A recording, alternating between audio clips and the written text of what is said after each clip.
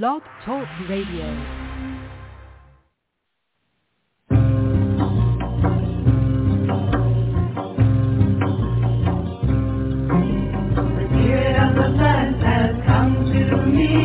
Form of a beautiful dancing green woman.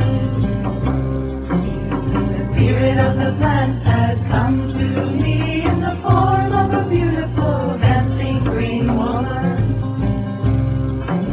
Her eyes fill me with peace, her dance fills me with peace. Her eyes fill me with peace, her dance fills me with peace.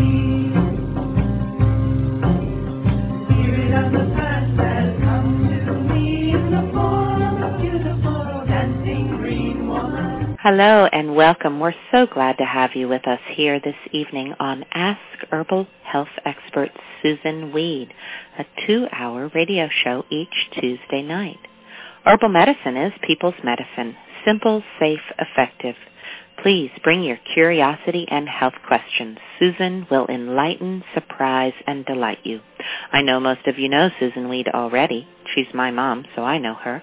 But for those of you who have not yet met Susun, I'd like to share she is the author of the Wise Woman Herbal series, wonderful books on women's health and herbal medicine, including Wise Woman Herbal for the Childbearing Year, Breast Cancer Breast Health ! The Wise Woman Way, Healing Wise, The Wise Woman Herbal, New Menopausal Years, The Wise Woman Way, Down There, Sexual and Reproductive Health, The Wise Woman Way. And Abundantly Well, 7 Medicines, The Wise Woman Way, the newest book in the Wise Woman Herbal series. So exciting. In addition to being the editor at Ash Tree Publishing and writing her books, Susun is the director of the Wise Woman Center in Woodstock, New York. The Wise Woman Center is open to the public on appointment-only basis. She offers weekend workshops, intensives, and apprenticeships throughout the season. Susun is also available to you online via wisewomanmentor.com. There you can go and view her weekly e-zine. You can subscribe to receive a notification via email each week, or you could join her mentorship program. Susun also offers distance learning correspondence courses and online courses at the wisewomanschool.com. Join us there for colorful, instructive, easy video courses, including Easy Herbal Medicine with Susun Weed, Happy Knees, a cancer diagnosis, adaptogens for long life, and Abundantly Well companion course, wisewomanschool.com. You can also just go to her website, susunweed.com, where you will find thousands of pages online with recipes, articles, art features, and so much more. Well, for now, let's see what Susun has to share with us this evening. Thank you, and welcome, Susun. Hello, good evening, everyone. This is Sarah Ellen. We are still waiting for Susun to dial in. She has not yet joined the call this evening, but I'm looking for her number, and I will put her through just as soon as she is on the line. I'll just let everyone know while we're waiting for Susun that the guest this evening is going to be Alicia Patterson. Alicia Patterson is a women's pelvic health mentor, and she runs a thriving health practice in Colorado and virtually, where she offers hands-on female public health work. And she offers results and retreats and intensive work, plant medicine, and teaches training for practitioners to enter this powerful field as well. So stay with us until 9 to hear Alicia Patterson, or come back at 9 o'clock and join us again to hear our guest this evening, Alicia Patterson. And let's see, I am going to see if we can information from Susun. If I can just have everyone hold the line for a moment.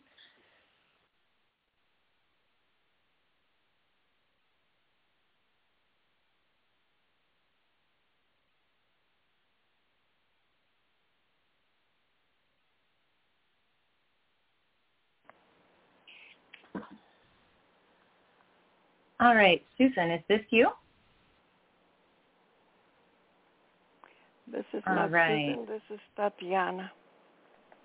Oh, thanks, Tatiana. Okay, let me put you back on hold, and I'm going to see if I can connect with Susan. Thanks, everyone. I'll be right back with you.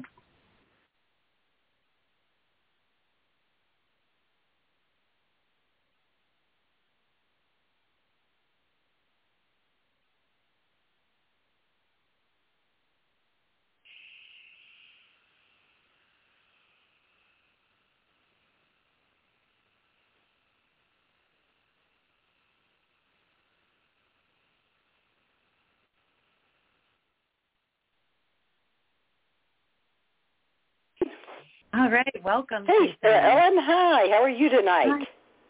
Wonderful. How are you? Just fine. Sorry, I'm a little bit late here tonight. We finally got a day when it didn't rain. Oh, So it's been hard to come inside. Yes, so nice. Oh, my gosh. You know, we were talking about harvesting the linden. We've been talking about harvesting the linden for weeks and about when the right time is. And then last week I was talking about, you know, it's all well and good to say, oh, this is the right time. But you have to harvest it when you can harvest it. So similarly, we've been really stressing about the hypericum, right? Because I've made some experiments, and for sure hypericum just really, doesn't work well if it's sopping wet when you try to make it into remedies. But I've been using the same criteria. I go over by the hypericum, and if the bees are in the flowers, I say good enough for me. Nice. That's a wonderful tell. I love that. Yeah.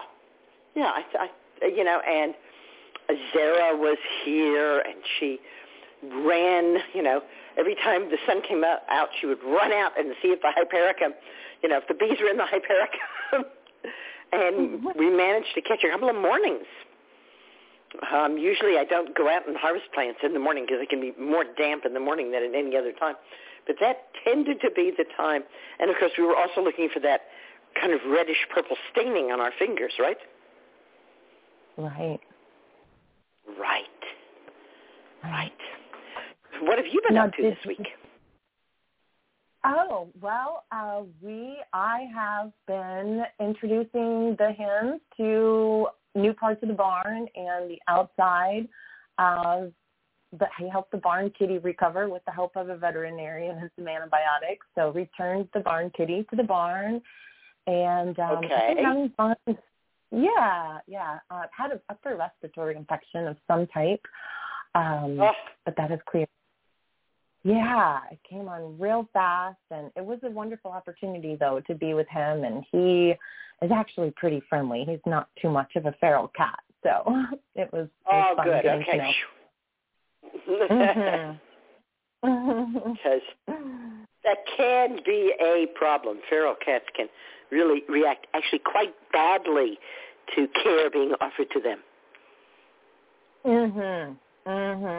I hear you on that. I'm grateful that when I saw him in distress, we had a moment together, and he made it very clear that he was open to my help, and the vet said he was really wonderful with them, too. She said, is he always this way?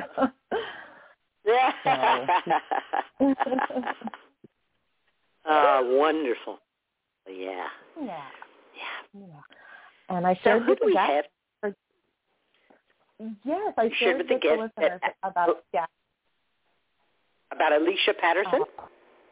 Yes, I shared a little bit about who would be joining us at 9 o'clock Eastern. And Yeah.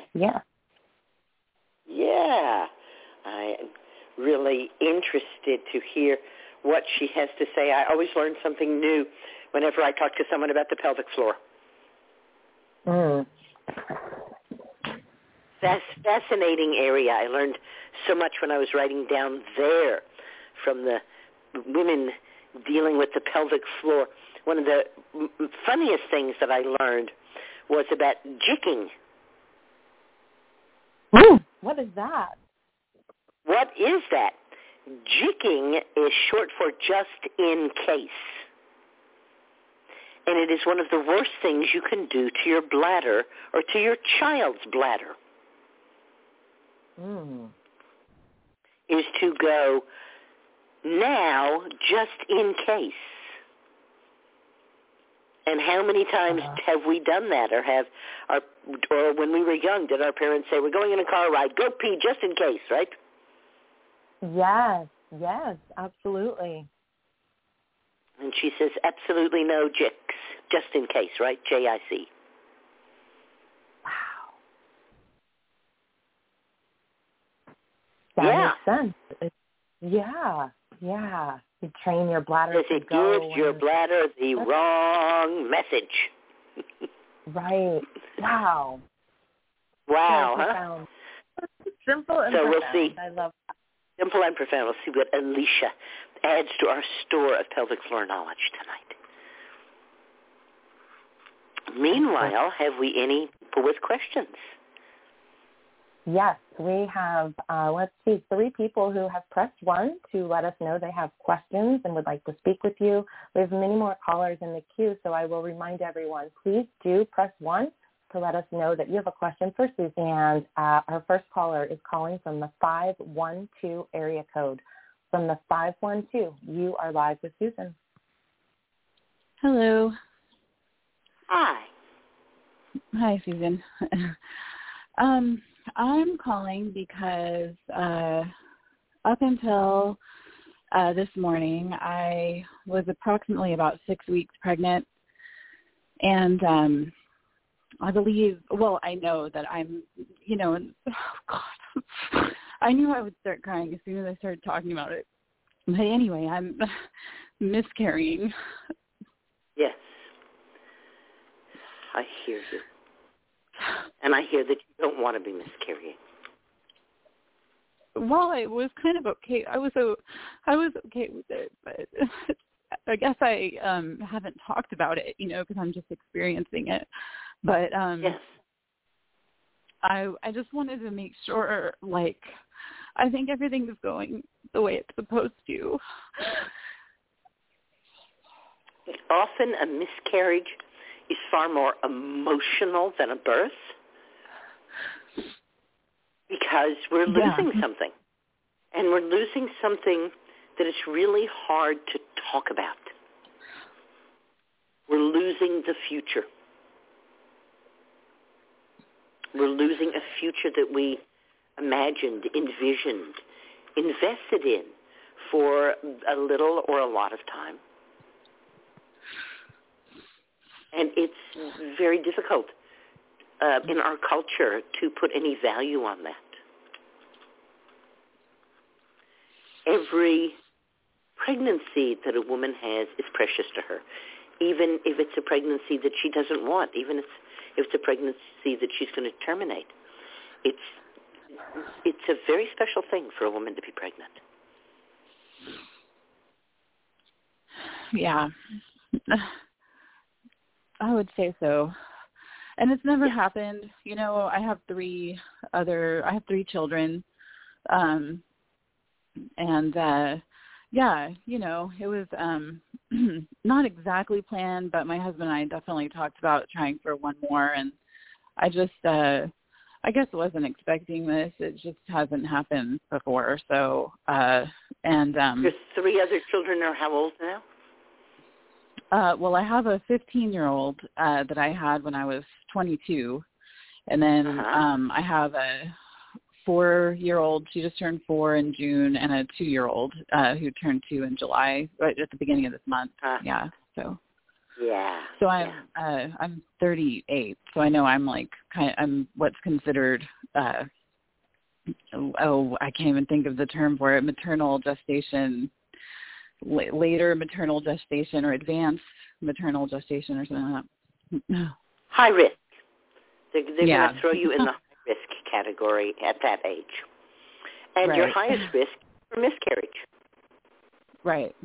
Yeah, and it's like I know all of that. It's funny because I actually was totally prepared. I mean, I didn't even tell my family about it or anything because, I was thinking that I didn't want to obviously have to make an announcement that this had happened. So my husband and I agreed to just wait past this period. So it's, I knew that it was a possibility, but then when it actually happens and you say it out loud, it's kind of, I don't know. Everything you said. Different, and it's a little harder to remind yourself, shall we say, that you haven't failed. Right. Your body made that's a true. decision, and that's a decision that it made based on what it knows that you don't know. Your body's decided that it's not worthwhile to invest itself in that particular pregnancy. Mhm. Yeah, I mean, I was kind of thinking maybe I exercised too much, or maybe I did this or that. I mean, Absolutely I started thinking. None of that. I mean, wouldn't that be great if anybody who wanted to could get rid of an unwanted pregnancy by exercising too much? But no, it doesn't work that way. Yeah, that's a good point. Yeah, right. No, at one point I said to Elizabeth Ross, why do people blame themselves for things that they obviously are not in control of? And she said, because it makes people feel more secure to think that they might have been able to do something different. Right. Like we're in control. And I said, but they couldn't have done anything different. She said, I know, but that doesn't have anything to do with what they're wishing for. So it is difficult to allow ourselves to sink into the fact that life is chaos and that things happen not necessarily for a reason. Ever since the age of reason, we've always wanted reasons for things. And there isn't always a reason. Sometimes things just happen. Right.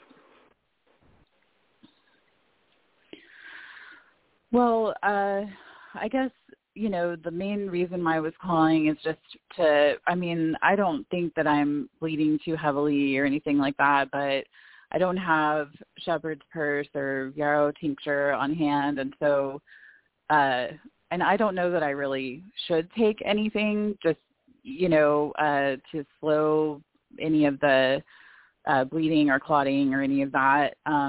But I feel a little better since I initially dialed in because I picked up my copy of Down There, and I was looking at the heavy bleeding section and just sort of perusing the remedies for the heavy bleeding, and I guess was just curious if I should consider taking anything at all. I've taken some cramp bark root because I was cramping, and that was just to make myself a little more comfortable. And then I took an ibuprofen also, which then I saw was actually in here. So that's right. That all sounds good. What I would look for is that the miscarriage moves along, that it doesn't stall out. Right? In other words, that you're bleeding now and you seem to be moving toward releasing that life within, and you should see, when that happens, product of conception, which could be placenta, fetal tissue. Right? You should actually see things, not just blood. You're how far along at this point? You said 12 weeks? No, I was only 6 weeks, approximately 6. And so they're probably going to do placenta, but you should see some tissue. Okay. It will be more than that. It will be more than if it was just a heavy menstrual flow, for instance. Yeah. I mean, there's been lots of clotting, like really big clots that I've never, experienced before under any other circumstances. And from what I know, just from what I have read, because I've never experienced this personally, is just that would potentially happen for a couple of days, I guess, with some clotting and heavy bleeding, and just to look out for, excessive bleeding of like soaking through a pad every hour or something, which it was pretty heavy like that for a little while, and now it's not as heavy, but so just I don't know. I mean, it seems to me the greater danger is that you don't adequately clear what's in the uterus. Right. Yeah. That's why I'm saying you need to, watch out for what's actually coming out, so that if you have reason to believe that you haven't really expelled everything, then that would be a clear indication to have some help. For instance, I miscarried. It felt to me like it was a complete miscarriage. But I was going to teach some midwives, and so I figured, well, that's great. I would ask one of the midwives to do a bimanual exam on me, because you cannot do a bimanual exam on yourself. You got two hands, but you can't get them in the right places. And she did, and she said, oh, you're fine, your uterus is closed down, it's all good. I had miscarried less than 24 hours beforehand. And on the way away from the workshop that I had done with these midwives, and we were staying the night in Manhattan, I asked my sweetheart, who was driving, to pull into a little, service area, and I went in and I got some Pepperidge Farm chocolate chip cookies, which was kind of an odd thing to do. And I got back to the car and I proceeded to eat the entire package. I did not even offer my sweetheart a single cookie. I ate the whole bag, and I'm kind of looking at myself going, that is really strange, Susan. I have never seen you do anything like that at all. So I ate that whole bag of cookies. We got into Manhattan. We parked. We walked the 4 or 5 blocks to the apartment. We walked up a few flights of stairs. I walked into the bathroom and passed the products of conception, which had been still in my uterus. I see. Chocolate power. Right, yeah. My body knew what it needed. It needed chocolate power. Right? Yeah. Well, I just put some in my grocery cart, so I'm supposed to get tomorrow. So what can I say? I thought my uterus was clear. The midwife did an exam and thought my uterus was clear, and we were both wrong. Okay. Yeah. So that that really needs to be paid attention to. Okay. And I think what they're saying by saying, oh, it's a couple of days, is that it shouldn't be going on and on and on. All right. Well, that's all helpful.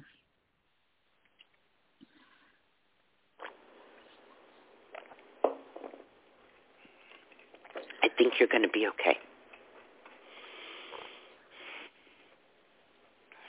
I do too. Yeah. I do. Yeah. And if you want to call back next week and let us know how you are, that would certainly be good for me. Okay, sure. Thank you. That'd be great. For the invitation to do so. Yeah. All right. Have a good night. Green blessings. Good night. Green blessings. All right. We have 5 callers that have pressed 1 to let us know they have a question to come online and speak with you. Our next caller is from the 845 area code. From the 845, you are live with Susan. Hi, Susan. Hi. So about 3 weeks ago, I think you recommended that I take Hawthorne a double dose while I was complaining about dizziness for the time. And I don't really feel a difference, but what happened during this time is that I started losing weight by not eating sugar in my tea, or I don't eat cakes. I don't like cakes, and I don't eat bread. And I lost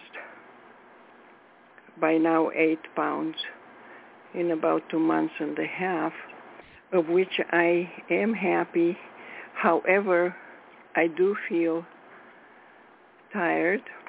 I do use a cane that I think has a bad effect on my shoulder, because the one that, the arm that holds the cane lifts up my shoulder. I noticed that, and I'm trying not to put too much weight on it, but it does give me some secure sense of better balance than without it. It's hard for me to stand. And another thing that I noticed is that the arm that holds the cane falls asleep when I am in bed, not putting any pressure on it. It's the left arm, and I usually I sleep on my right side. And it kind of loses sensation as I'm lying in that position. I wake up and it's kind of half not awake and, needly and stuff. So something's going on. I have some... Can the height of the cane be adjusted at all? Of course, yes. It is adjusted comfortably. If I choose, I can stand straight without putting weight on it, and I'm trying. However, I am weak. You said that it was pushing your left shoulder up. Yeah, if I lean on it, my shoulder goes up. I noticed that. I looked in the mirror because the shoulder gave me trouble. Now, it doesn't give me trouble, but the arm started feeling not okay. I need to divulge a secret, is that I pick up all kinds of symptoms that don't belong to me, but to people I know or I am connected in some way. And a friend of mine got a stroke. And I have some pains in my chest on the left side and stuff. And I don't know if it's mine or hers, because I never know what's what. And so why would a stroke have anything to do with the left side of your chest? Because that's the part that she got it, and also her memory went blank, and I got a little blank. But usually a stroke means that the blood flow to the brain is impaired. If the blood flow to the heart is impaired, it's generally called a heart attack rather than a stroke. Yeah, she did.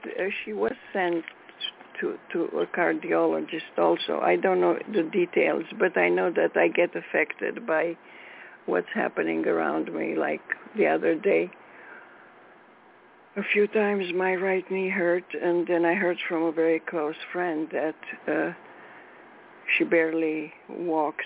She's in New York, and her right knee is the problem.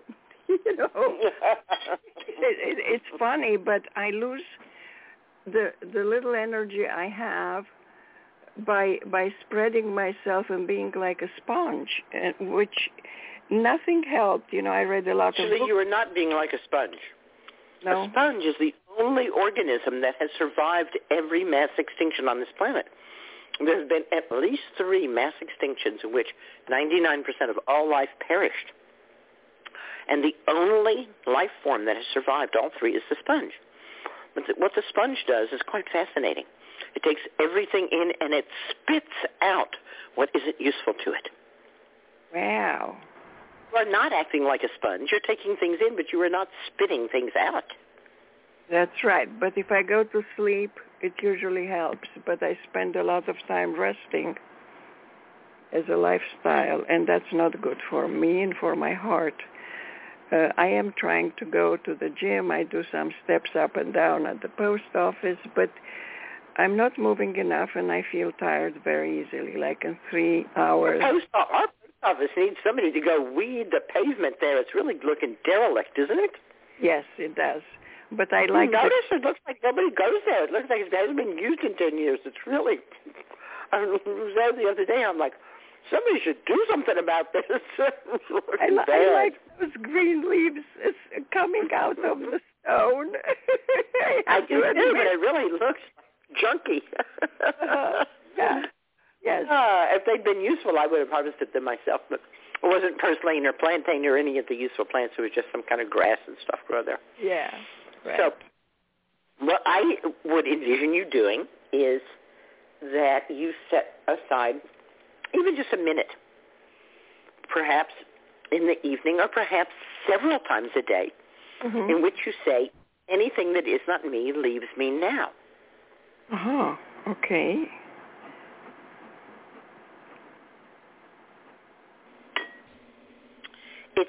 It's nice and it's kind and it's loving and it's caring that you experience your friend's pain, but it doesn't help you or them. Exactly. That's what my daughter keeps repeating. I said, I'm not conscious and I'm not interested and I don't want to, and it happens. And maybe some unconscious way. But you can be conscious and aware and interested to have it keep going. It doesn't have to stop it with you. It's just out there in the universe. You're not listening to every TV show and every radio show in your head. I don't watch TV. I'm telling you, those things are going through your brain. All the vibrations from the TV, all the vibrations from the radio, those are all in our bodies. But we don't pay attention to them. And you don't have to pay attention to these things you get from your friends either. Yes. That's all I'm saying. Yes, it's there. And do not in any way deny that you feel that or that that's happening. It is there. In fact, any one of us can feel the pain of any other human being or all human beings. Yes. And Prema Chodron said, the next time you're feeling despair, think of that as the despair of other human beings. Don't make it your despair.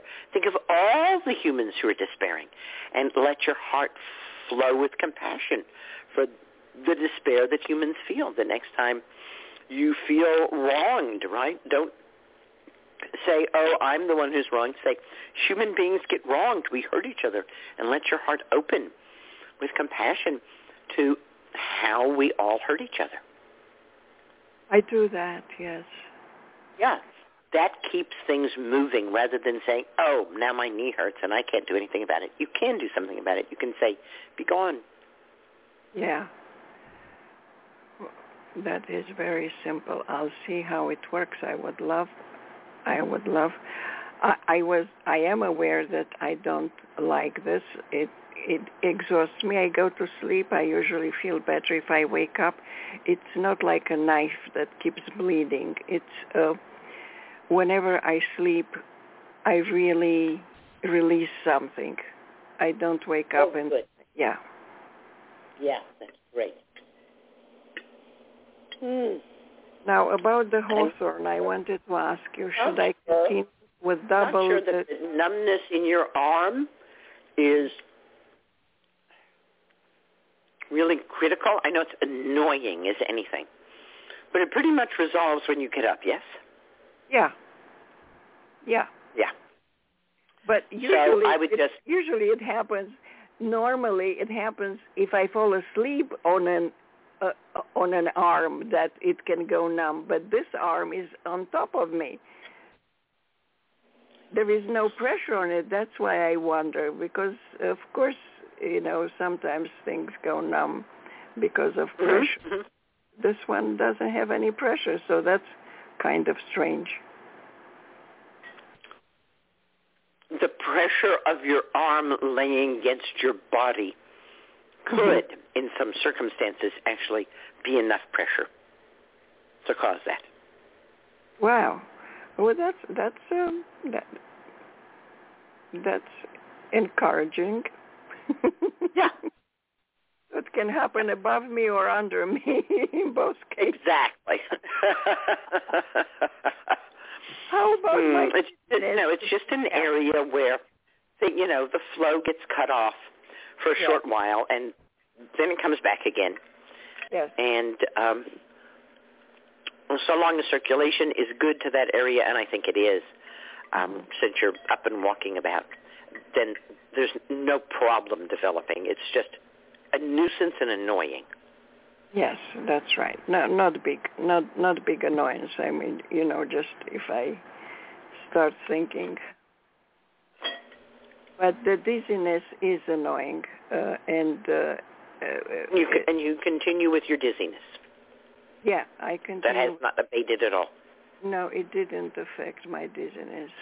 And I wonder, maybe sometimes I know that herbal things are natural and it may take a longer time, but I have no idea. That's why I'm asking you. In this kind of situation, I expect herbs to work fairly quickly. Mm-hmm. Okay. And if I were dealing with this, I might, at this point, seek out a homeopath. Uh-huh. Okay. And see what the homeopath has to offer me. Okay. And about the being tired?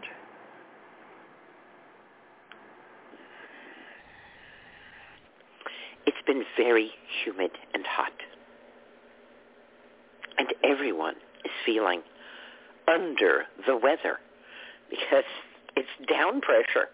And it's like a pressure on you. It makes us all drag around. No, for me it's already 4 years, so I can't put it on the weather, even though, of course, there are differences between good weather and weather. Not more tired now. It's the same tired that you've been for 4 years. Yes. It's a sense of incapacity to carry my weight around. And, I'm not 400 pounds. I'm going down now to 190, and my usual weight was 130, but for menopause I give it 30 pounds, so I want to get to 160. That's a reasonable goal. Yeah. And I think as you do that my suspicion is that you will feel more energetic. I'm not exactly sure.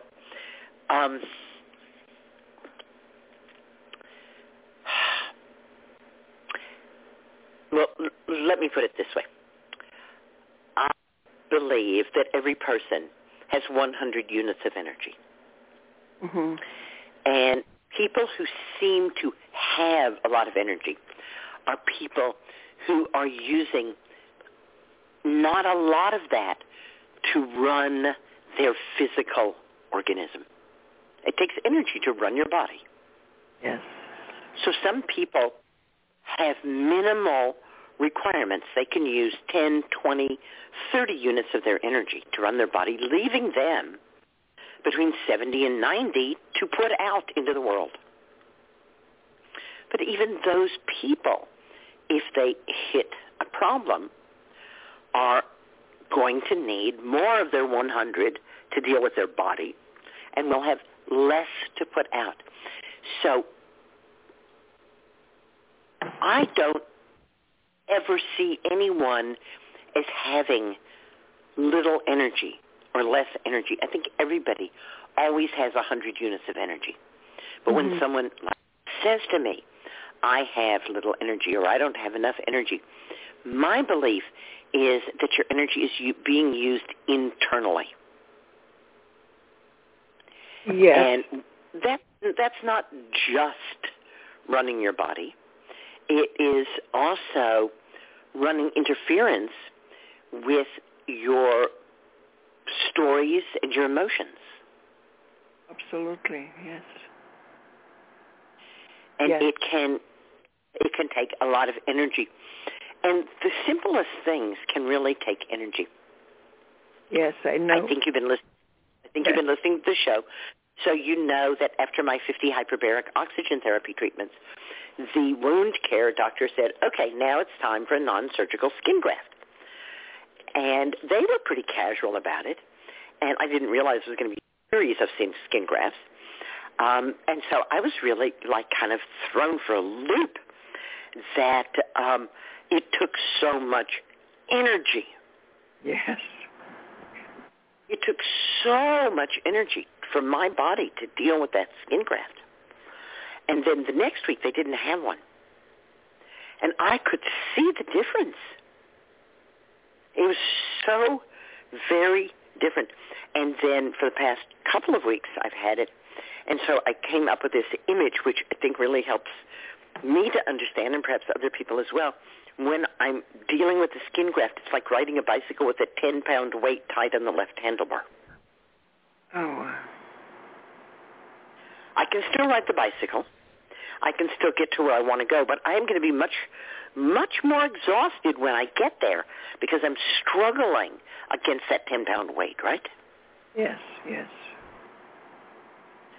So this is I think, true of all of us, that we're not ever really tired. If we take a look at what's going on inside, we will see we are using that energy there. I'm very much aware of that, yes, yes. Yeah. So hooray that you have that energy to use internally. If that leaves you less for outside, sometimes that's how our lives are. Yes, because I notice the Yeah. shift. The moment something good happens, I'm completely different, like in a second. Yeah. So you're doing great things. You're getting yourself up and you're being active. And that's one of the most important things to do, because once you start getting still, then you just want to stay still, and it's harder and harder to be active. So I'm really appreciative of your focus on staying active through everything. Yes, a really good job. And I know that you know a lot about muscle memory. And not just muscle memory of task, but muscle memory of emotion. Yes. Yes, I do. And one of the things that one of my teachers suggested to me when I felt just incredibly mired in grief, it was like, years were passing, and I just could not seem to get myself out of the grief. And she suggested that I go, starting with the root chakra, into each one of my chakras and remove all attachments. Well, I went home and I started, and I called her up immediately, and I said, hey, wait a minute, my parents are attached to my root chakra. She said, right. I said, so I don't have to remove them, right? She said, no, I want you to remove everything. And I said, how can I do that? She said, you're going to have to trust that anything you need is going to come back. And it allowed me, over a period of time, to go into each one of my chakras and to look at what was attached there. And to actively detach all of it.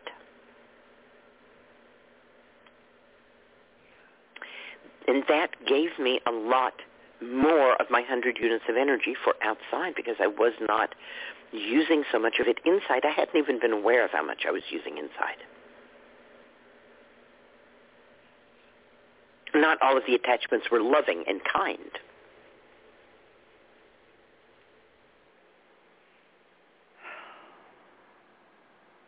Thank you. You're welcome. Very helpful. Thank you, Susan.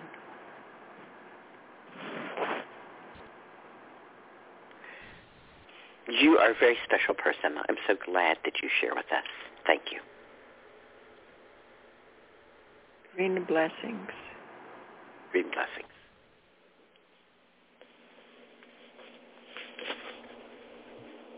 All right, and we have 4 people with questions. Our next caller is calling from the 808 area code. From the 808, you are live with Susun. Hello? Hello. Hi, Susan. How are you? I'm enjoying the day. How about you? Oh, same. Enjoying a really beautiful day. I have 2 questions that I wanted to bring to you. And I guess the most pressing, you sort of were just addressing it with your discussion on attachment and letting go of attachment and all the chakras. I'm experiencing grief and heartbreak right now. I'm separating from my partner of many years, and it's just been really impacting me in so many ways. I'm wondering if you have any gems aside from what you've already shared. It's certainly the theme tonight, isn't it? Like with the miscarriage, a lot of the grief when a long-term relationship comes to an end is the grief of the imagined future that we won't have.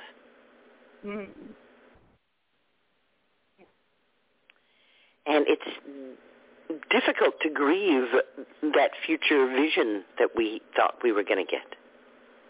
It's like we don't feel like we deserve to grieve something that we never actually ever had. We just wanted it, right? Right. But it's a real grief. It is a real grief because in a very real way, we have projected ourselves into the future. As a matter of fact, the standard, wedding promise is, for better or worse, till death do us part. Mm-hmm. And so there is that promise of the future, of somehow growing old together and tottering off into the sunset. And in whatever way we personally have envisioned that, when a long-term relationship ends, we can't envision that anymore. So not only do we grieve our future, but there's something about the past, too, that somehow the past gets canceled. The past, where there was fun and love, that you might have gone to those memories to warm yourself as at a fire, those memories now burn you. And some people even come to question whether or not they ever really loved the other person, because the past seems so wiped out by the grief of the present. So we're in a way losing the past and losing the future. And that's a lot to take. It's a lot to grieve. Indeed. Yeah, I'm finding that I'm having trouble sleeping. My digestion is off. And, the moods go up and down and all range of emotion. It's a lot. And you're how old right now? 35 years old. Mm-hmm. And do you have any children? Yes, one daughter. She's 7. Mm-hmm. So there's a sense of responsibility you have to your daughter. Yes. That there's a certain level of keeping it together that you have to do for her. For sure.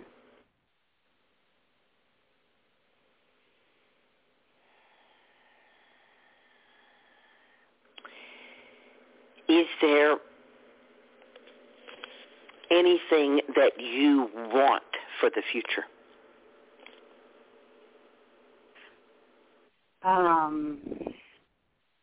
Well, I want to be happy. All right. So your assignment then is 5 minutes every day. Pretend you're in the future and you're happy. Okay.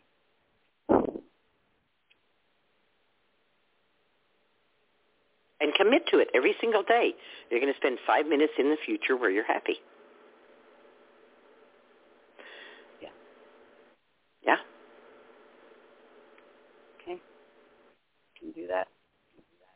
Yeah. The really hardest part for me, when I had a really big breakup with people I was super close with, was that I knew that I still loved them. And I would sit and I would meditate on how much I loved them, and I would send them good energy. And every time I did that, they would really torture me.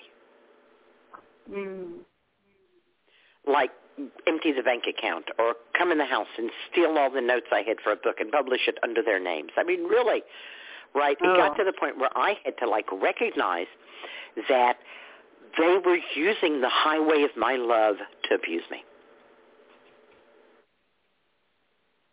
And that it was imperative that I close that highway. Yeah.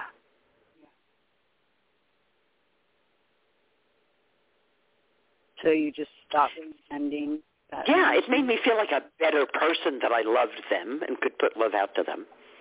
But it didn't make my life better. So I just had to swallow that, you're not the better person you think you are. You're not going to send them any love. You're just going to shut the gate on that and keep them out. And it wasn't easy to do because that also required me to really accept that it was totally over. Yeah.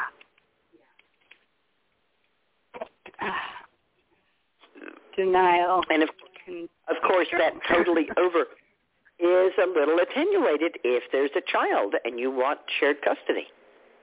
Right. The saving grace there is that the other person gets involved with somebody else really fast. That's exactly what has happened. That's definitely the best thing for you.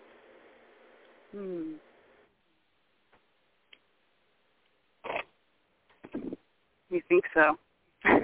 Absolutely.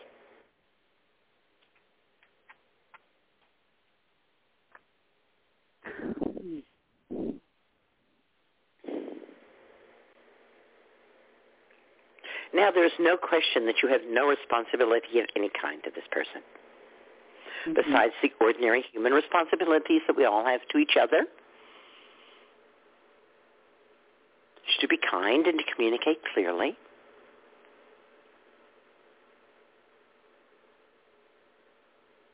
Yeah. But whereas before this person's welfare was important to you, it is no longer important to you. Okay.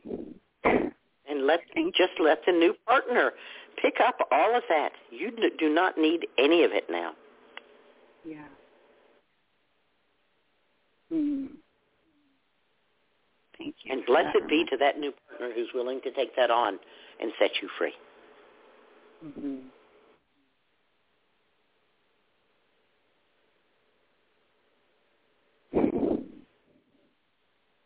Thank you for that. Really helpful. I have another question if you have time. It's a simple one, I think. I think we do. I think so. Go ahead. This is, I guess it's been about 2 or 3 years now. I have a cyst on my wrist, what they call a ganglion cyst.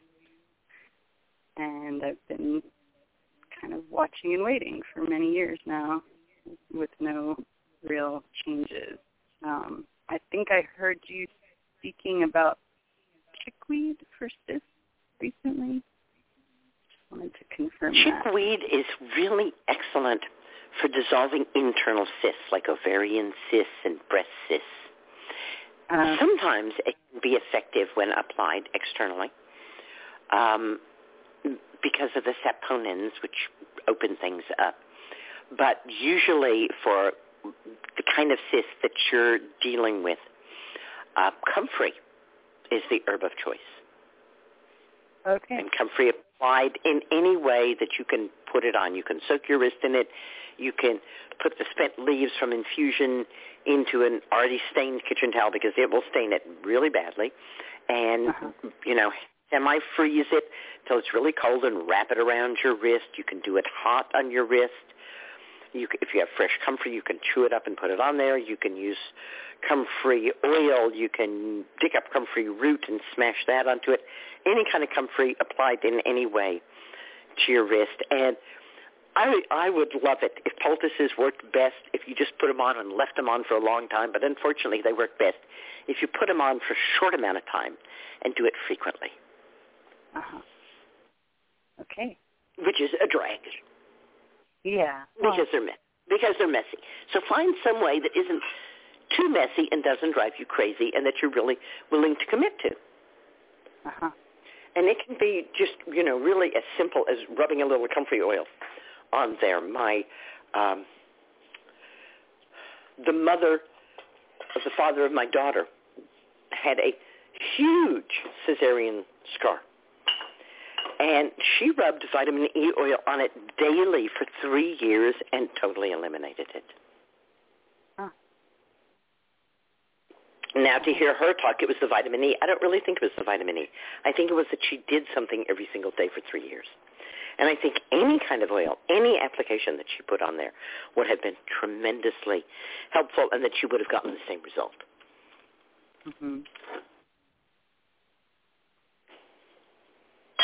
So just a daily practice of caring for this.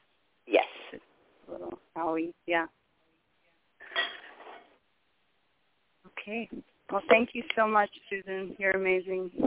Loved listening to all your wisdom. Thank you. Green blessings. Good night. Green blessings. Aloha. All right. And there are 4 callers that have signaled they have a question by pressing 1. Our next caller is calling from the 812 area code. From the 812, you are live with Susan. Hi, Susan. I'm calling today on behalf of a baby, an 8-month-old baby who has a benign brain tumor. And I know I understand your position on secondhand consultation, so I just want to put that out there and ask if that's okay. I can the baby ask can't talk to me. Okay, so the baby is 8 months old, and she has it's just recently been found a benign brain tumor that is an optic nerve glioma, and she just started today chemotherapy with 2 drugs and vincristine. And the doctor says she'll be on this for 18 months at least. So I'm calling just to ask for herbal advice. I do not understand. I'm sorry. You have left me in the dust. We had an 8-month-old baby with a benign brain tumor, and we are using the worst chemotherapy that would fell an adult. Okay. Could you explain this to me? I don't get it. Why is a benign brain tumor being treated at all?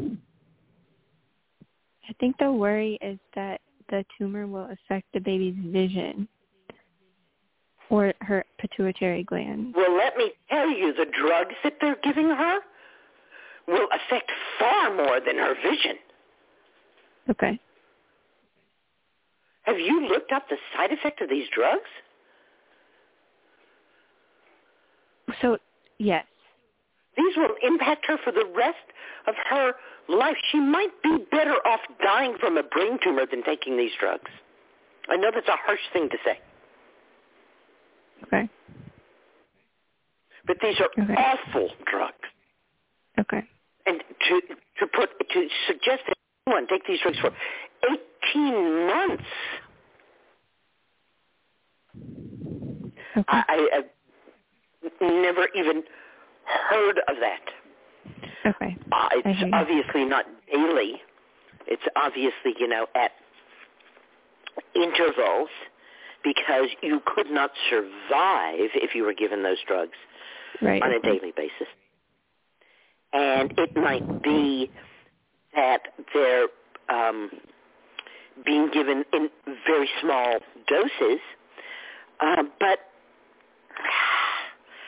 the difficulty with those small doses is that cancer becomes resistant to chemotherapy. Okay. So the small doses are not recommended because the cancer more easily becomes resistant, and then there are fewer and fewer choices. But again, I want to go back to the beginning. This is a benign tumor. Yes. Benign means not a problem. Okay. So I think I hear you. I think it's really important to read up about these drugs and to actually decide, right? Vincristine is one of the drugs she's taking. Yes. That causes hearing loss.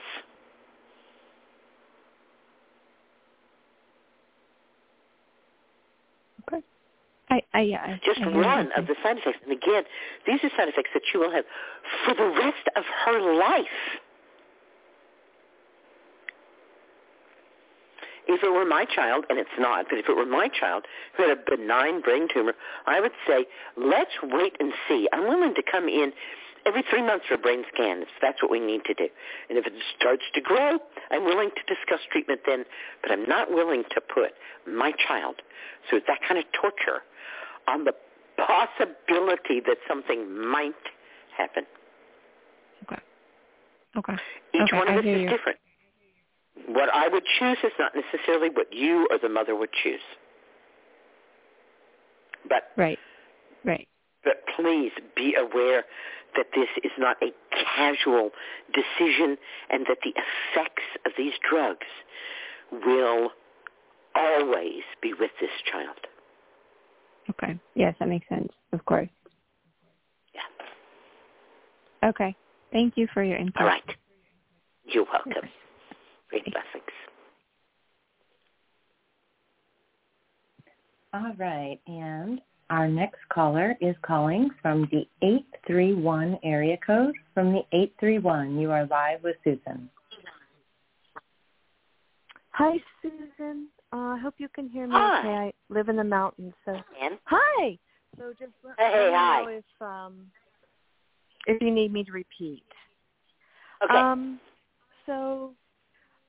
My daughter, who's 25, is a great admirer of yours, and she's had me listen to you a lot. And so she's encouraged me to talk with you because for many years now I've been suffering from fatigue and exhaustion and other stuff, but I think it all stems from fatigue and exhaustion.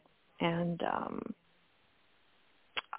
so I just wanted to see what you had to say, and I'm happy to tell you whatever you need to know. I didn't know if you wanted to ask me questions first or if I just would give you a short history of when it started, the fatigue.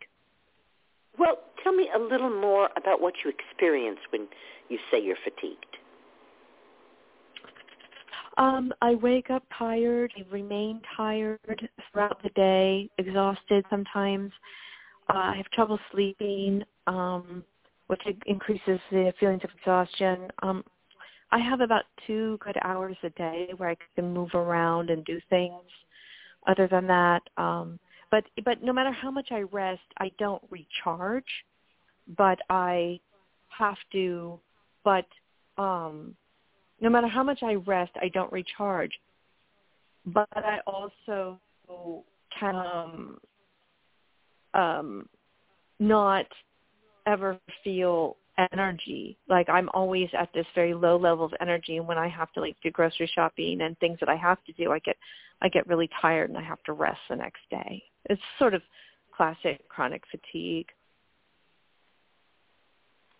autoimmune something. Well, to me, it's classic for women who are really angry. Okay. I don't know if you heard me at the beginning of the show when I was talking about my belief that everybody has 100 units of energy. And if we're feeling like, oh, I don't have the energy to go shopping, it's not because we don't have energy. It's because that energy is being used inside. And this cluster of symptoms I have seen over and over again associated with women who are furious. And they are going to squelch that fury. They are going to stop that fury. And what happens is they wind up absolutely exhausted.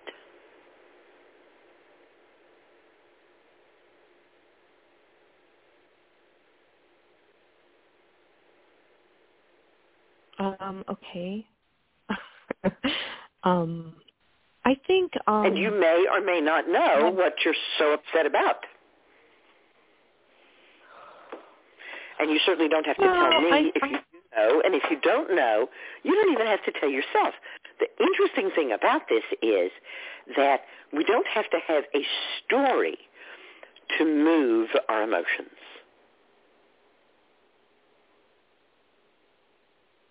Okay. Elisa Starkweather, when she taught here, used this land that I live on in a most wonderful and remarkable way. She took the women out to where there's a cliff, and she had them put their hands against the cliff and push and scream. And she said to them, you have about as much chance of budging many things in your life as you do of budging this cliff. And a lot of the women really got it, that their rage at the way things are wasn't going to get them where they wanted to go.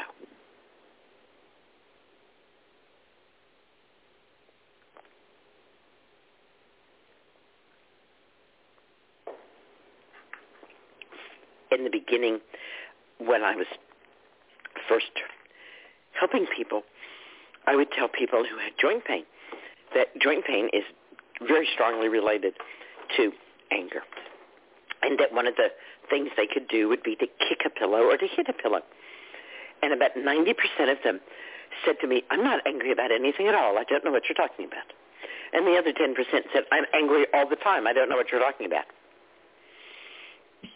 And so basically nobody knew what I was talking about, and they certainly weren't willing to do what I was suggesting. So I got devious, and I said, well, they have found that impact exercise is quite important if you have sore joints, and then it's important to, like, kick a pillow or stomp on a pillow or elbow a pillow or use your fist to hit a pillow so that there's a little impact into the joints.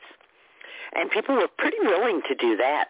And the vast majority of them would call me up at some point and say, when I was hitting that pillow, I suddenly saw my husband's face. Or, when I was stomping on that pillow, I suddenly recalled this thing that my boss had said to me.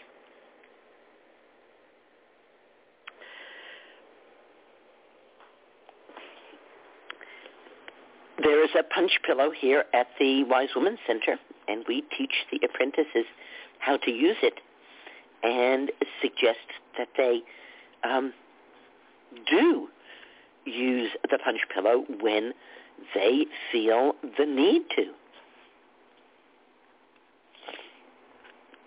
Many of us are brought up and then further somewhat convinced, if we're exposed to any kind of New Age spirituality, that there's something wrong with anger, and that if we're angry, there's something wrong with us, and we should not be angry. And so we do our best to be the wonderful people that we envision ourselves to be and not be angry. And there's certainly nothing on the surface wrong with that, except it doesn't actually work that way.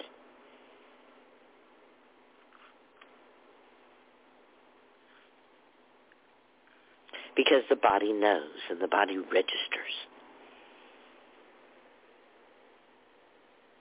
Mm-hmm.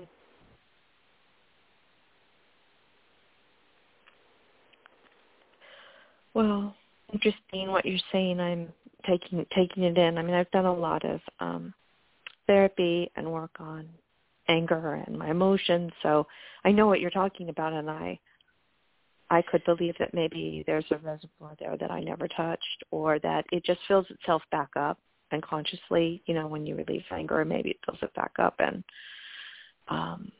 you know, I've done like everything you can think of, Susan, in terms of therapies and workshops. I've done ayahuasca and nonviolent communication, and I'm practicing. That's what I'm for 25 saying. years. So those things get you hung up in the story, and they don't actually really move the anger, because they seem to say that you shouldn't be angry. We're going to find this anger, and we're going to get rid of it. And that's not what I'm saying at all. Mm-hmm. I'm saying that that anger is a vital and important part of your energy. Mm.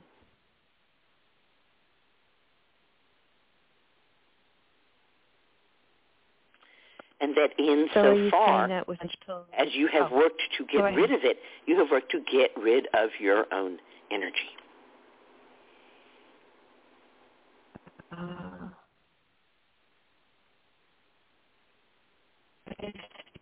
So are you saying, like, with a punch pillow, that it creates more of an awareness around the anger one is holding? Yes, because anger is there to show us where we need to make change.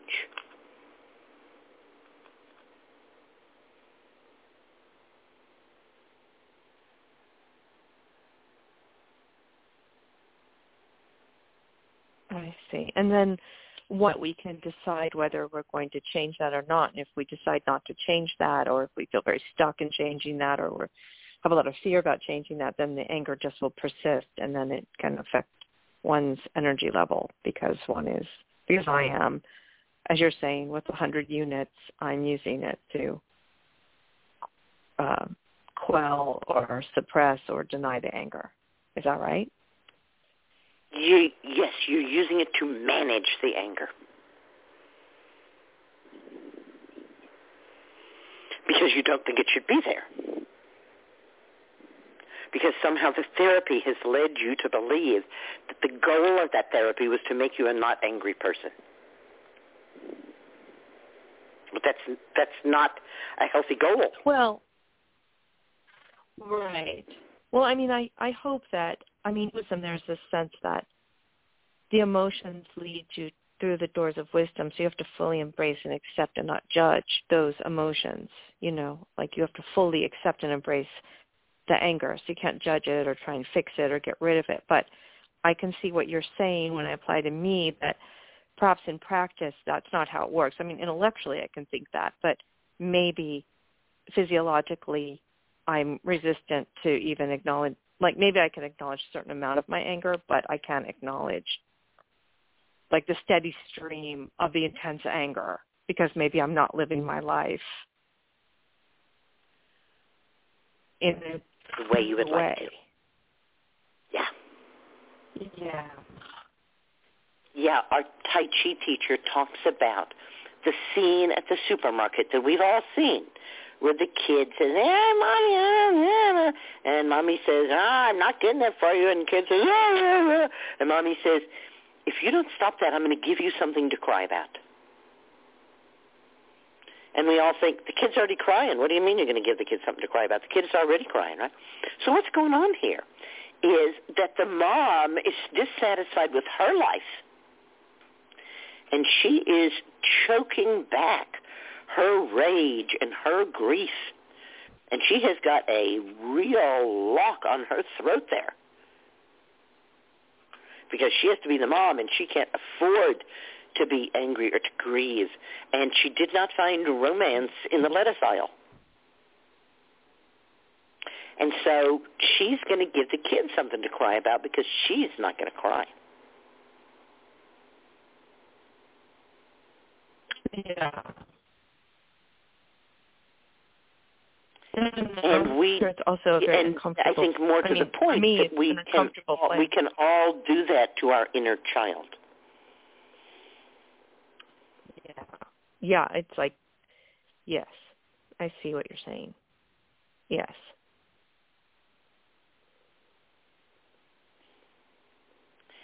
And then the consequence of that is that there's a result, right? And the result is, really, you're not going to pay any attention to this, and you're not going to allow this, then we're not going to let you do anything. And you start to feel like you're living in a civil war, that you're fighting against yourself.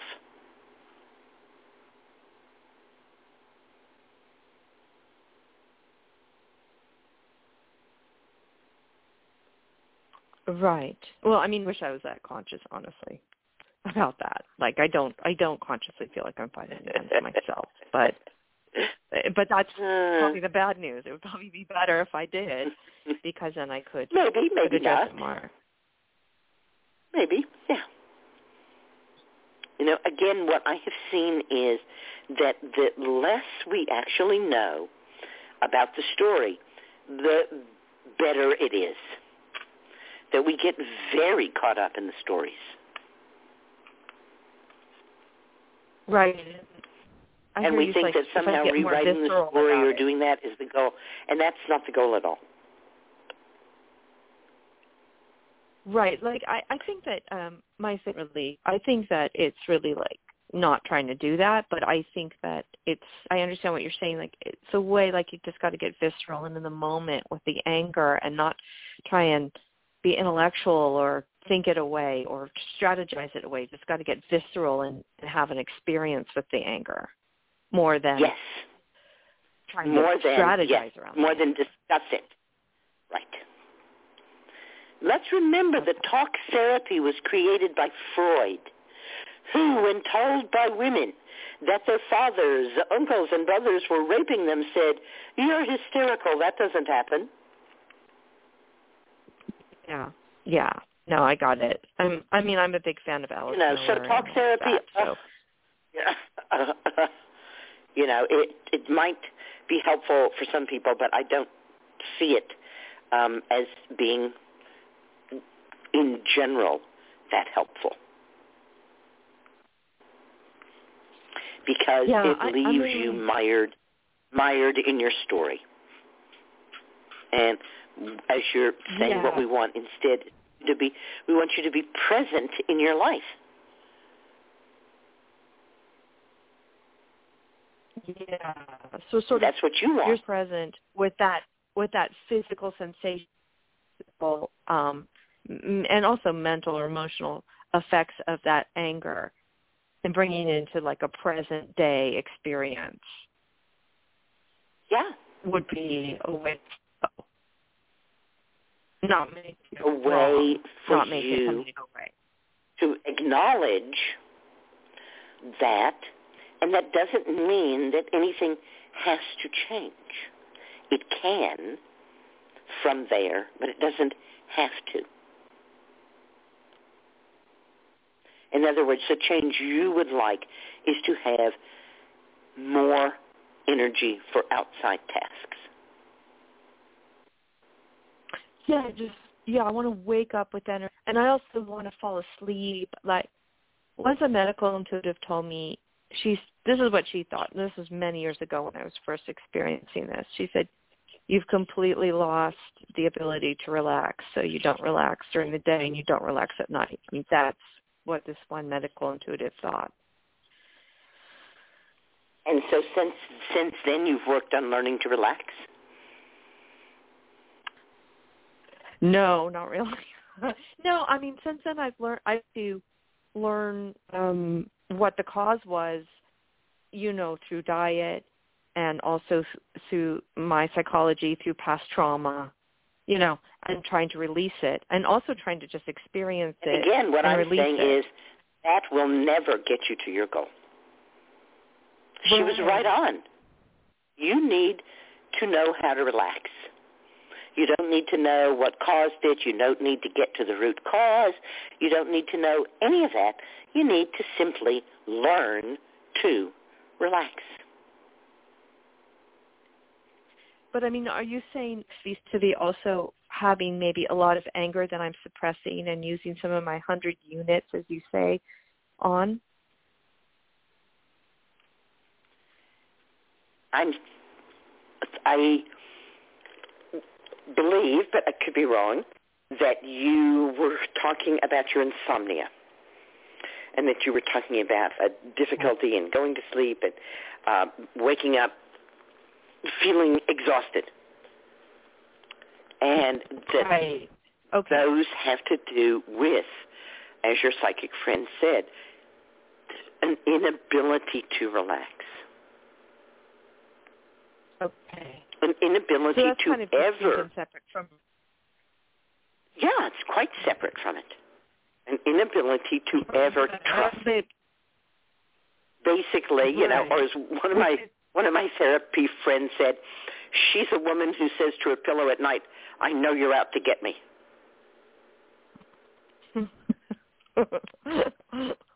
Yeah. Yeah. I guess I'm just trying to circle back a little and understand that you're talking distinctly and separately from the, anger and how to be with anger, which is to quite different. Okay. This is about. I'm here with you. This is about being what we might call wound up. Yes. Another way to talk about this is that there are two nervous systems, the parasympathetic and the sympathetic. And the sympathetic nervous system is red wires. It's fight, it's flight, it's freeze. It's, I'm not going to sleep. Bad things happen when you go to sleep. And the parasympathetic nervous system is the blue wires. It's mend, befriend, tend. It's relaxed. And the more we are in the sympathetic system and the red wires, the more threat we see everywhere. And even one visit to the parasympathetic and blue wires can be enough to change that.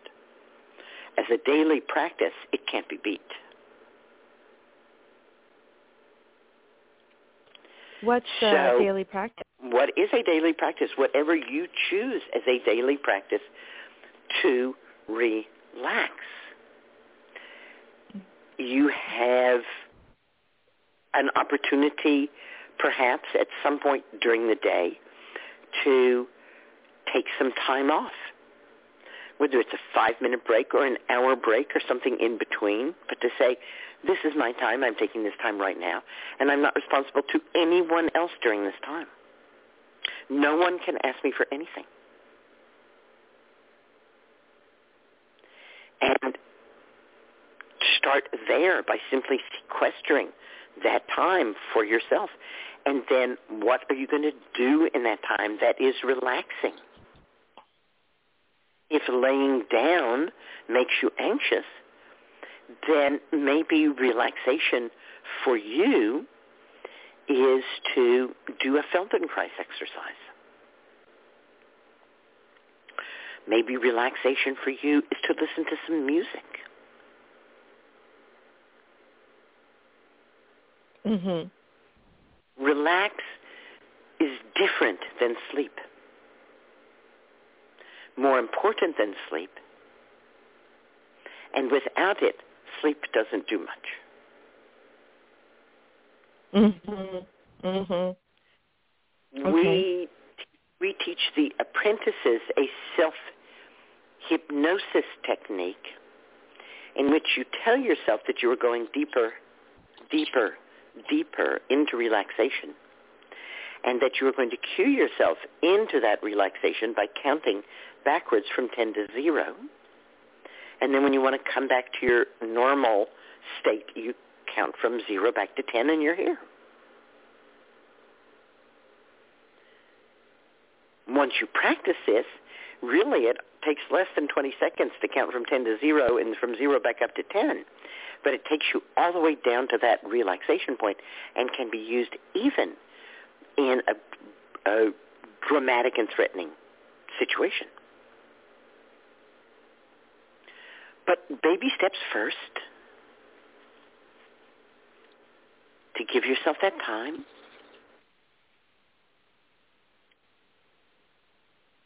And to find what works for you. Do you find it hard to go to sleep because your mind is racing?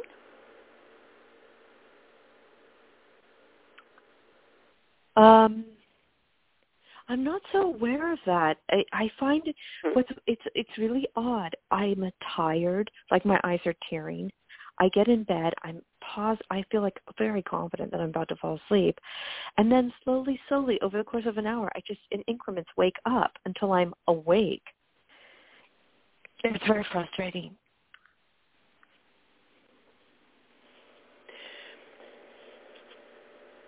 So the frustration is that your body won't do what you want it to do.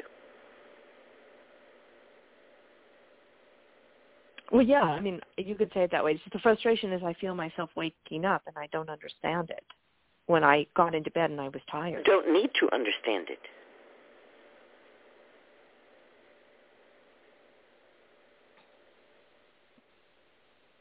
Okay. Sleep is not really very important.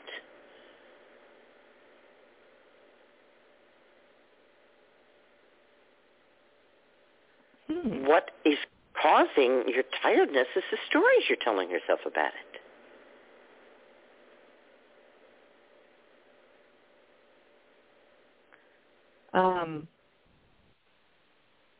Which is that you're going to be and cranky and tired if you don't get sleep. I have never found that to be true. And I thank Elizabeth Kubler-Ross, for telling me this. I travel. There are years when I have traveled very extensively, and that means I'm sleeping in a lot of strange beds, and it's difficult to sleep in a strange bed. And, you say, okay, I'm tired, I'm going to bed, and you lay down, and no, you're not. Your body says, no, we're not sleeping here. And I say, okay, what are we going to do? Are we going to think about something? Are we going to read a book? What are we going to do? And I go with that. And I do not say, well, it's going to be a really tough day tomorrow. You're not getting any sleep. I say, I'm going to have a great day tomorrow.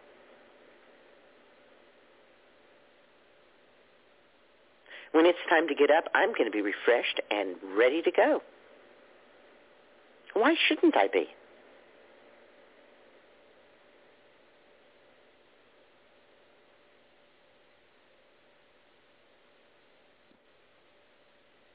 I love it. I love that shift in the relationship with sleep and relaxation and being okay with waking up. Or not going to sleep at all. The fact of the matter is that if your body needs to sleep, it will sleep. I mean, they've done lots of experiments where they've kept people up. And you can't do it. So if you're awake, it's because you don't need to sleep. And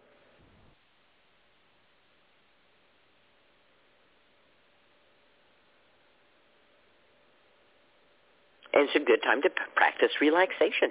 It's a good time to practice meditation. It's a good time to...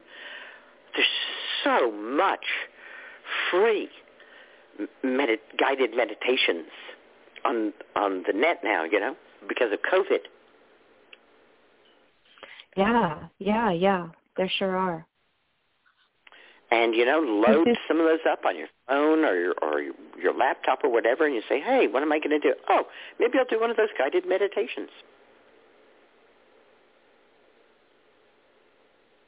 And Susun, what a perfect thing to do in the middle of the night.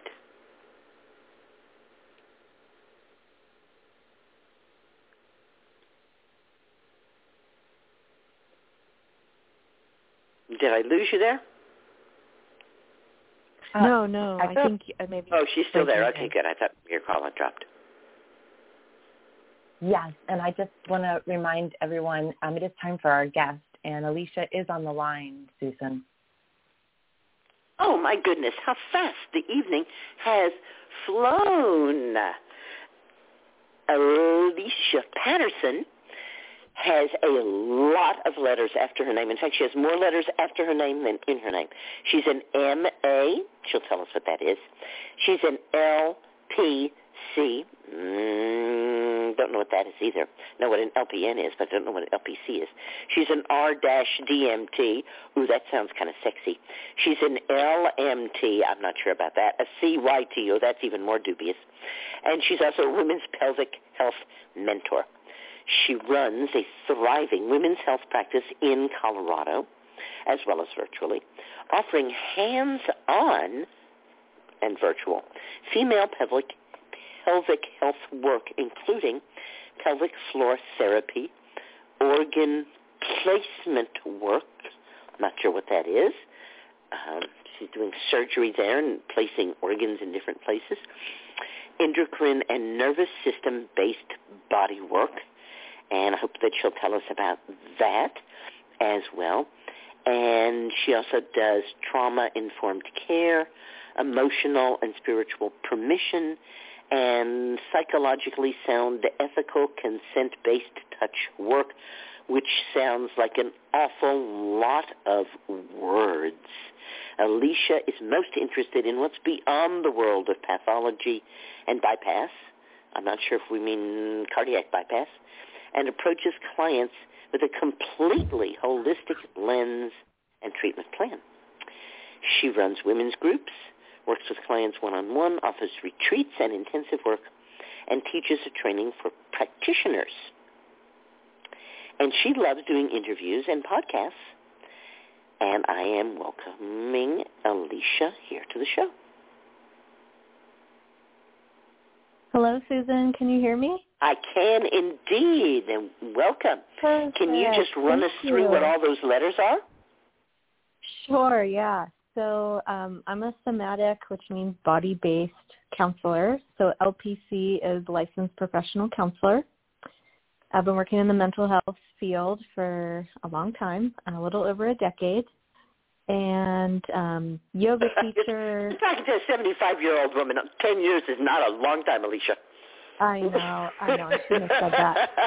A long time is at least 40 years, okay? Yes. Full respect. All right. Totally. Yeah. I'm just really surprised when you said a long time, 10 years. I'm like, wait. Okay. Yeah. So, I got licensed professional counselor, and the MA is? That's my degree, Master of Arts. Master of Arts, okay.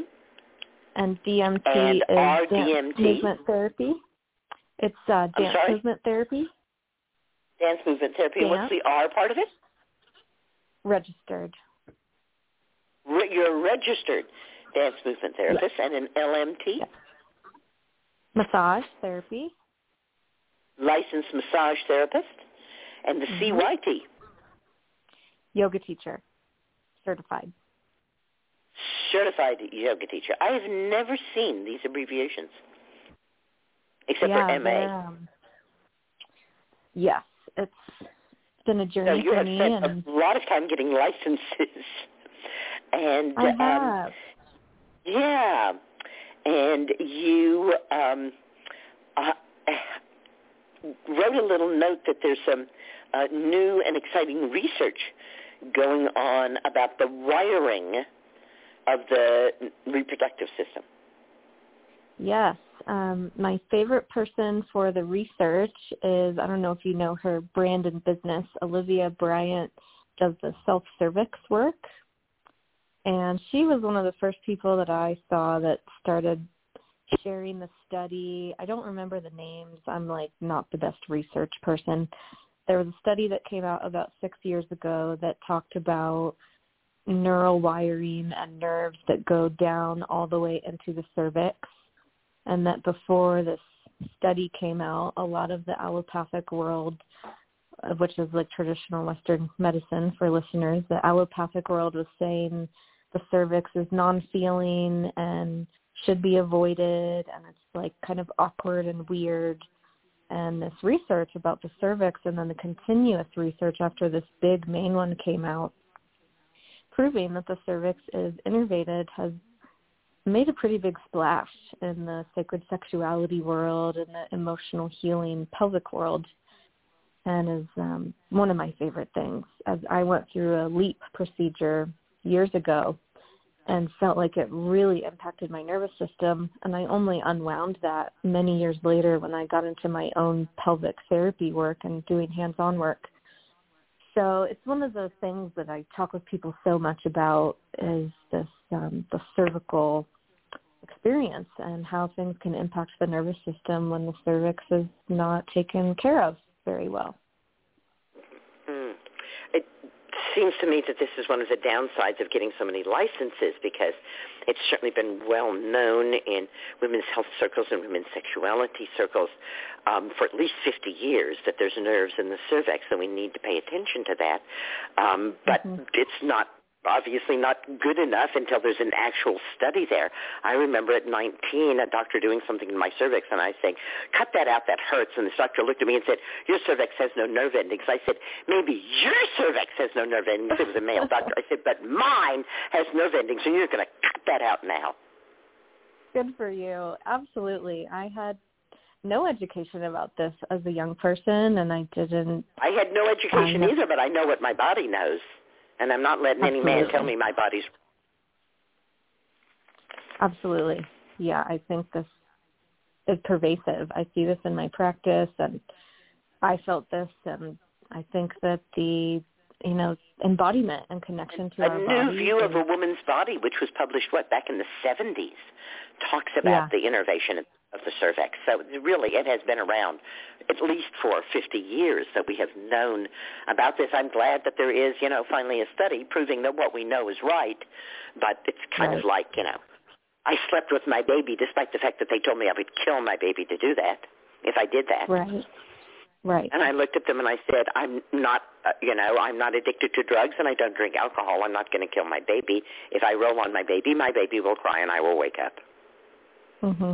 I can certainly see how if you were drunk or out on drugs that could happen, but neither of those cases was really anything that was going on with me at all. So when you are working with women, you do a lot of work starting where? Where would you begin? Yeah, so my official training, I trained with a PT, a physical therapist. I'm not a PT, so I always try to be really clear about that. My big focus is the trauma-informed care piece, so I always start with a meeting and a consultation and learning about people and their history and why they're interested in receiving hands-on support or working with their pelvis and their feelings and their stories. And my biggest thing about my work is that it's very slow, very consensual. It's very different than some physical therapists where it can be a little faster and they go in all the way right away. I do work with the vulva, and I do abdominal and uterine massage and visceral manipulation work with the belly. So everything is always a lot of discussion, a lot of clarity and communication, and a lot of emphasis on what someone is ready for and what they want. And that might be that we just do belly work for many sessions, and then other people might be ready for a fuller internal process. But I find that the most powerful piece for so many people is the communication, and that things are slowed way down and there's a real settling and relaxation of the nervous system that can often happen that is pretty different than most experiences that people have had with their pelvis when it comes to a practitioner. Most of us have experiences with a gynecology exam or maybe a physical therapist or a medical procedure, and often those are so quick and so fast and can be cold and maybe not so much care, and we're in and we're out. And I'm on the way opposite end of the spectrum where I have a lot of time with people and I really learn about them and their story and if they're having symptoms versus if they want to address a trauma versus if they want to work on something that's happening with intimacy in their partner. There's lots of different ways that, like, we go down these different paths. And my favorite way to work is STEM-tailored process work. So it is a little bit different for everybody based on what they're needing. One word that I noticed that was conspicuously absent from all of this is the word orgasm. Yes. Yeah. So and I believe that orgasm is critically important to pelvic health. Absolutely. Yes. Orgasmic experience. I'm very clear that because of my credentials and my insurance and how I present myself in my community, I don't do vigorous stimulation work. I don't facilitate like a traditionally viewed big orgasmic experience. However, the work can be very expansive and really supportive of experiencing different types of orgasm at home with oneself or with a partner. And it can really enhance and totally alter experience of pleasure and orgasmic capabilities and different types of orgasmic experiences once the tissues really work through the patterns that they need to express and feel.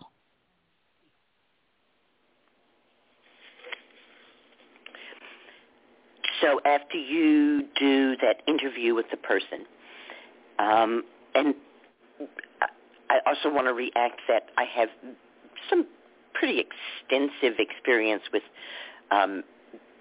having physical therapy. I did physical therapy to help regain the use of my arm after my surgery, and I did that weekly for a year, and I've been doing pelvic floor therapy weekly now for a year and about 3 months, and I've also done physical therapy for various other injuries that I've had, and I've never in my life met a physical therapist who touched me without asking me or who in any way invaded me or was fast. Absolutely. Yeah, I never want to smash PTs. Well, you were contrasting what you do physical therapists who are fast and invade, and what I'm saying is not my experience of physical therapy. Absolutely. I understand. I love physical therapists, and my co-teacher of the training I teach is a physical therapist, and some people that come to me want so much different kind of discussion and working with the vulva and more like emotionally process-oriented work, and feel that sometimes physical therapy doesn't give them the absolutely true. Physical therapists generally don't do anything emotionally, although I have found them willing to be present to my emotions. Yes. But nothing beyond that. In the same way that you're willing to be present to certain physical things, but nothing beyond that because you're leaving it for the other people. But I also just want to point out to the people who are listening, one of my themes, which is a license is a noose around your neck. And you can hear how Alicia is noosed. You can hear how she's constrained. You can hear how her licenses have taken away her freedom, really. And it's why I never suggest anyone get a license, because all it does is make you liable to charges of doing it wrong. Whereas if you don't have a license, nobody could sue you.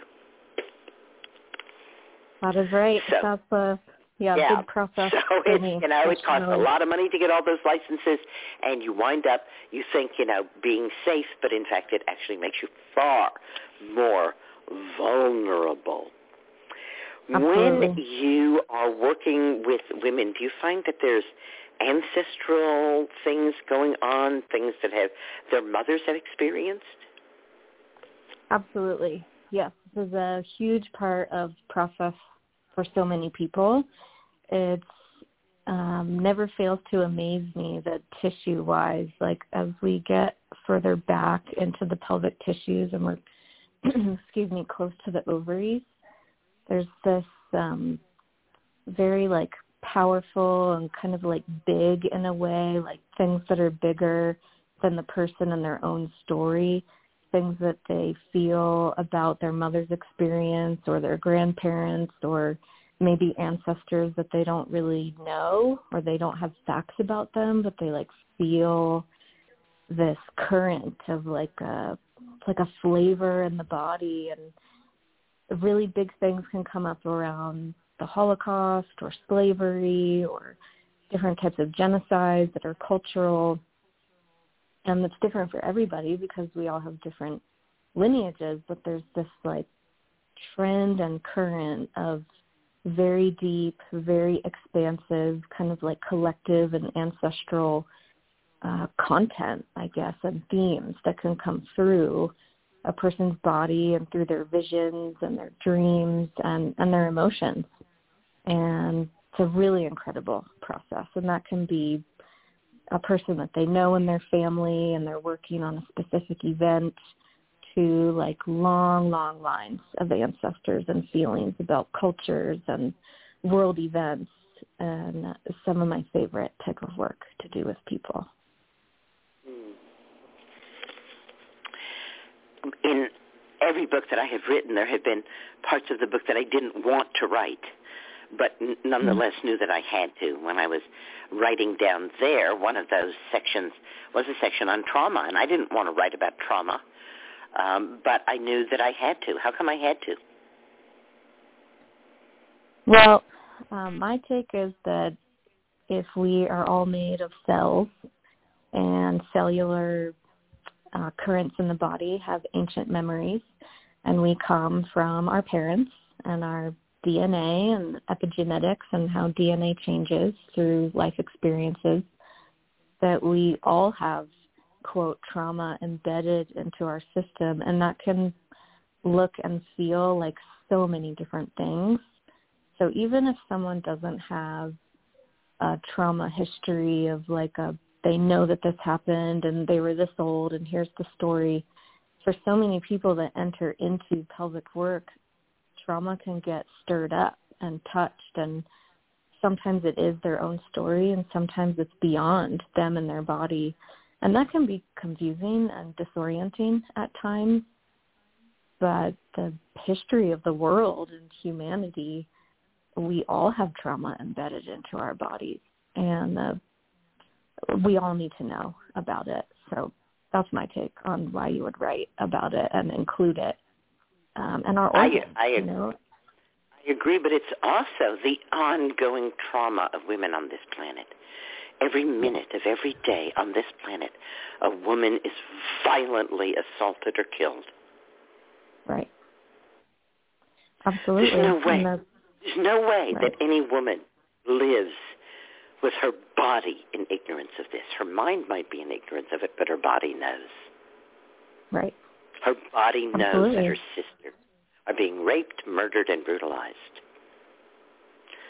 And so I think that one of the really important things for pelvic floor health is the Women's Human Rights Campaign. And you can find the Women's Human Rights Campaign and become a signatory to the women's human rights. I think that women deserve human rights. I'd like to see every woman on this planet feel safe. Absolutely. Yes, I think one of the more awful things that happened because of COVID is that the average age of marriage dropped from 14 to 12. Right. And that does not bode well for pelvic floors. Right. Yeah, absolutely. Absolutely. I do believe that the women's bodies pick up on the collective field, and when we're truly open, and maybe we have a psychic opening or spiritual opening, and our bodies have this resonance of picking up what's going on this earth. I wrote about this recently on my blog, that I'm interested in all women being free. And even though I feel really good in my body, and I still have more work to do always, but I feel so different than I used to with my pelvic health, but that I feel things about what's happening in the collective, and that we're not all free until everyone is free.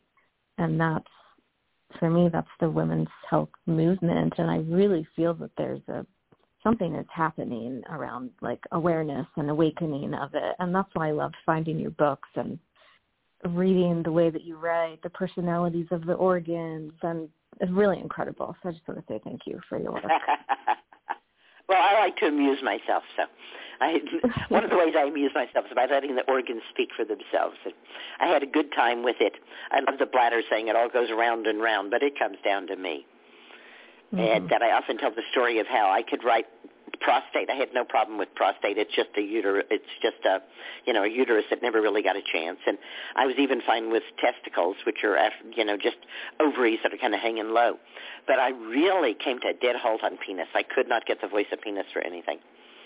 And so I had to take it to my dreams. And my dreams, when I woke up the next morning, my dreams said, man is a thinker. I am his thought. Man is a doer. I am his action. And then I got it. And I began to understand really indeed what penis was about. But penis or no penis, right, vagina or no vagina, we all have a pelvic floor. And that was something that was really impressed upon me by the people like yourself who work with pelvic floors, that it tends to be a discussion that women have, but that men have also experienced this collective trauma, whether they've experienced it personally or not, and that their pelvic floors are impacted too. Do you find that you ever do work with men? Absolutely. I agree. I think that all humans across the board could really benefit from pelvic floor therapy. I have worked with a couple men. I really focus my work on women's work. It's just where my focus has gone and most of my studying. And I advocate for and want men to have more access to this work. And it's challenging to, outside of pelvic floor physical therapists and the big practices, it can be hard to find people that work with male bodies genitally in a more holistic way. And, the vaginal canal, it does give a certain type of access to pelvic floor work. And pelvic floor work can be incredible done rectally with the male body. And I'm thinking of a family member who has prostate health issues and working with the prostate rectally. And there's so much goodness that I advocate for and love to discuss. And I have worked with some men, and I do focus my work on working with women or working with people that have the vulva-bodied experience. And so that then leads us to, I'm wondering if you've worked with any women who decided to be women. Right. And have had surgery to remove their penis and perhaps surgery to create a replica of a vagina. Yes, only one. I've worked with one client who has this experience, and still incredible. Like, there were different kinds of challenges that we worked with, and it's like the layers of the tissues and how they're structured when a uterus is present and when a cervix is present. Things are different. And so some of the challenges that person was going through and had was mostly around lubrication and tension, and it's like a spatial construction organization challenge, and some pain some real challenging symptoms.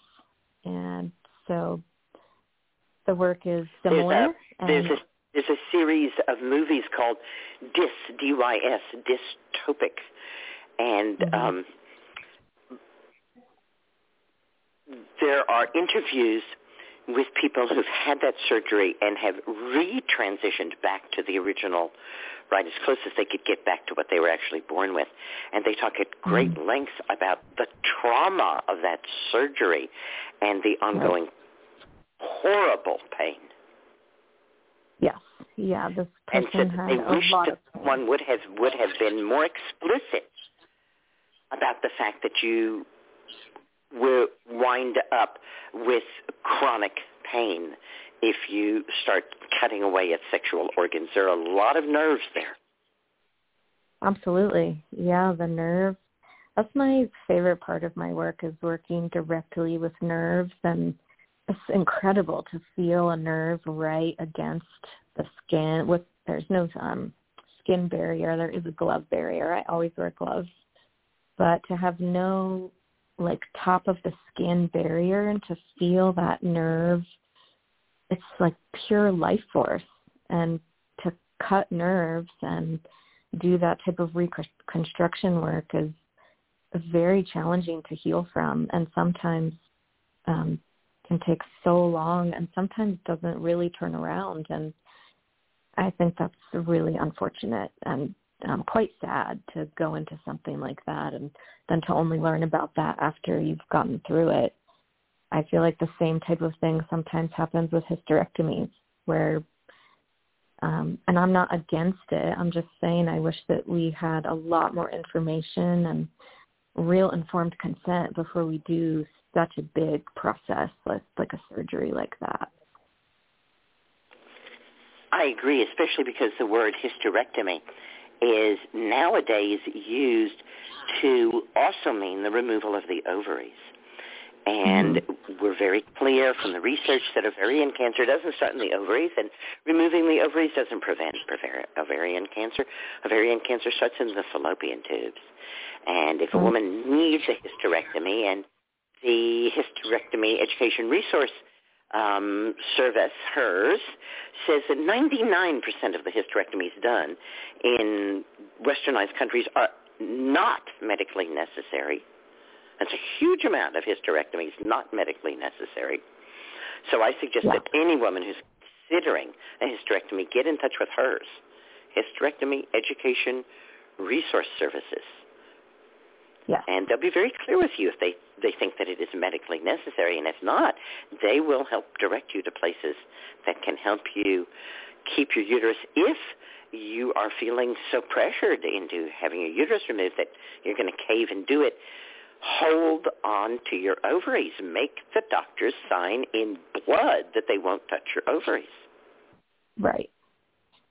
Yes, absolutely. It's I just had a dear friend go through uterus removal, and I really got to learn so much about how she talked about it and advocated for herself. And, I think there is a way to go into that and have an experience where we do feel empowered, and it takes so much communication and advocating for ourselves and speaking up and maybe asking for a lot of extra time and asking tons of questions, and maybe even changing doctors if you don't feel good about the person you're working with, and can be it's just so and much of course work. the real difficulty is that the questions that you don't ask are the ones that you don't get answered, and you don't know to ask them.